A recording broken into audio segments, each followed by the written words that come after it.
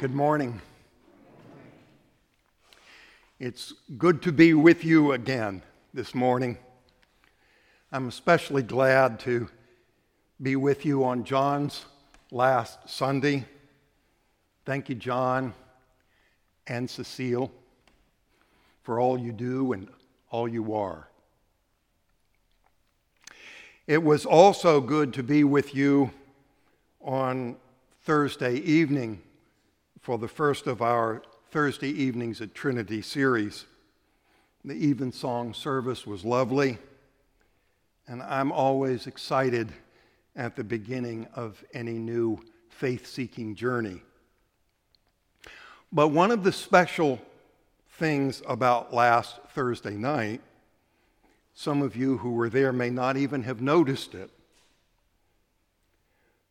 was seeing Father Edward and Mother Marcella serving us dinner as we all went through the buffet line. I joked to Father Edward, so whoever would be first among you must be last of all and servant of all. But in fact, it's no joke. One of the persistent themes in Jesus' teaching has to do with the issue of status, specifically of his disciples, but also of the people of God more broadly. In fact, except for the theme of the kingdom of God, the theme of status permeates Jesus' teaching. In fact, the two themes are related. For the defining feature of the kingdom of God that Jesus proclaims is its redefinition of status. Not only are the first to be last and the last to be first within the kingdom, but whoever does not receive the kingdom of God like a little child cannot even enter it. The question of status goes to the heart of religion. What does it mean to be the people of God? After all, to believe in God is to claim to know the truth. It is more than to be right. It is to be righteous. And more, to all who received him, who believed in his name, he gave power to become children of God. Does this not mean that to believe in Jesus is to receive power?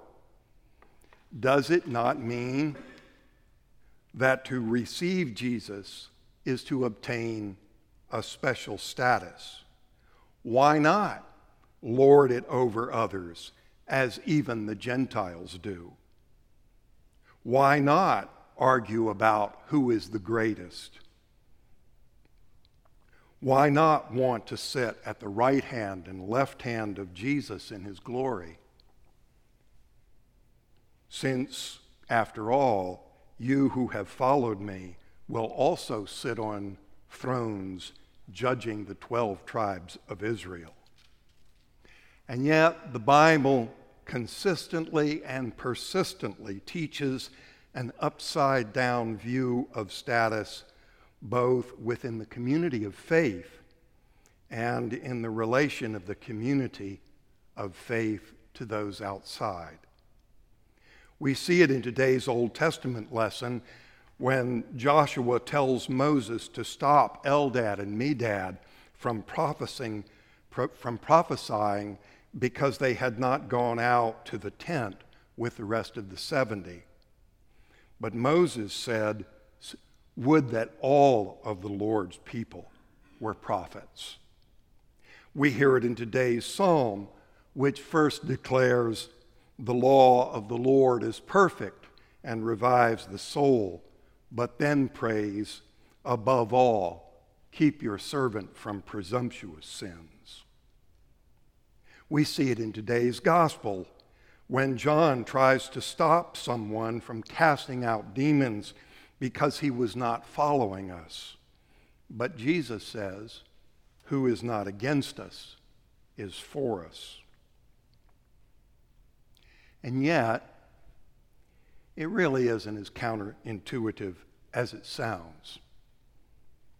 It is, in fact, the central dilemma of parenting.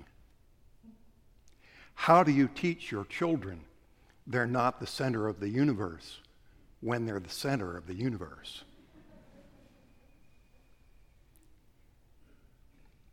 As every parent knows, the most important lessons are the hardest lessons to teach.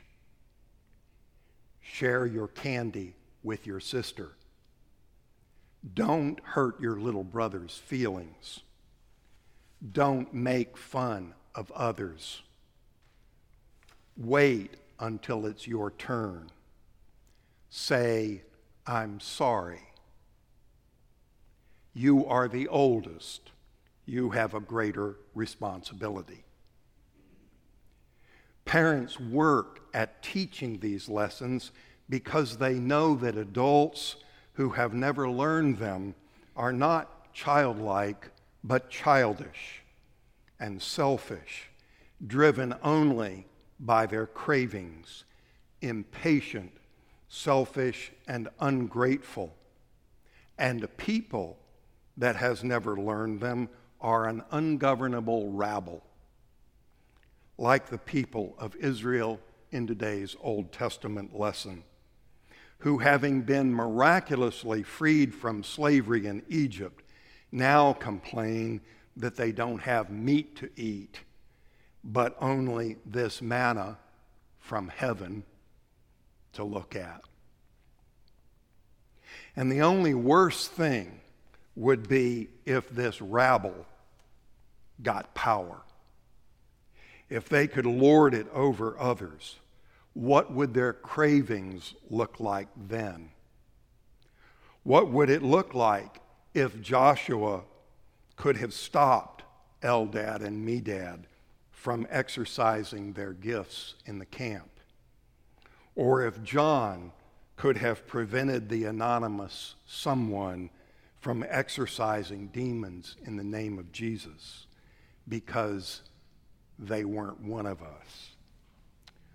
Well, we don't have to look far to know. The Taliban are back in power in Kabul. And already they have announced they will resume public executions. Already women are told not to report to work or to school beyond the 6th grade. Already bodies hang on display in the public square. I remember 20 years ago, shortly after 9/11, watching the news report of a gang of Taliban men beating a woman with canes because she was not completely covered in a burqa. And I said, oh, that's what Jesus is talking about when he says, if your eye offend you, pluck it out. If you can't look at a woman without lust, it's not her fault. Don't look. The Taliban are the epitome for us of religious zealotry and bigotry. But you know, Jerusalem in the time of Jesus was a lot like Kabul under the Taliban. Women were stoned in the public street for adultery. You could be arrested and hauled before a court of elders by a vigilante group of Pharisees for carrying a mat on the Sabbath. The Pharisees, in fact, I think, were a lot like the Taliban, but they're a Christian Taliban too. Nathaniel Hawthorne's Scarlet Letter paints a vivid picture of religious self-righteousness, bigotry, and cruelty in 17th century Puritan New England. Spiritual pride is the last temptation of the devil in Luke's account of Jesus' temptations in the wilderness. But it does not apply only to Jesus. Who would not rather be first than last? Who would not rather be master than slave? Do we not believe, as the bumper sticker says, that he who with the most toys wins? Or that winning isn't everything, it's the only thing?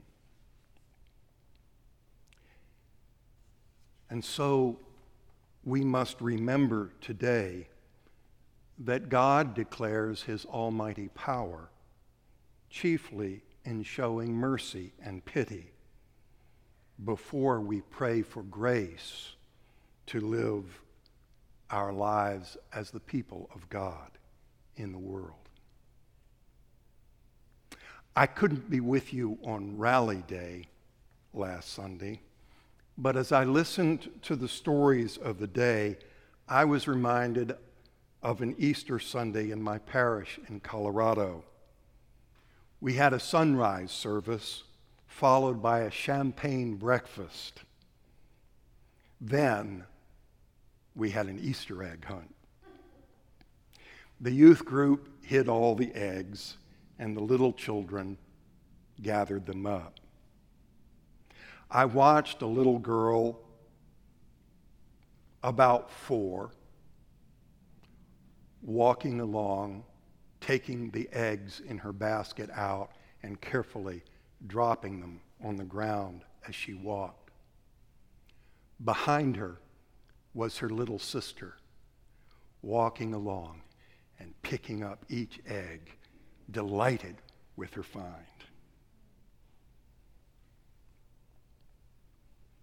Whoever would become first among you must be last of all and servant of all. And unless you become as a little child, you cannot enter the kingdom of God. Amen.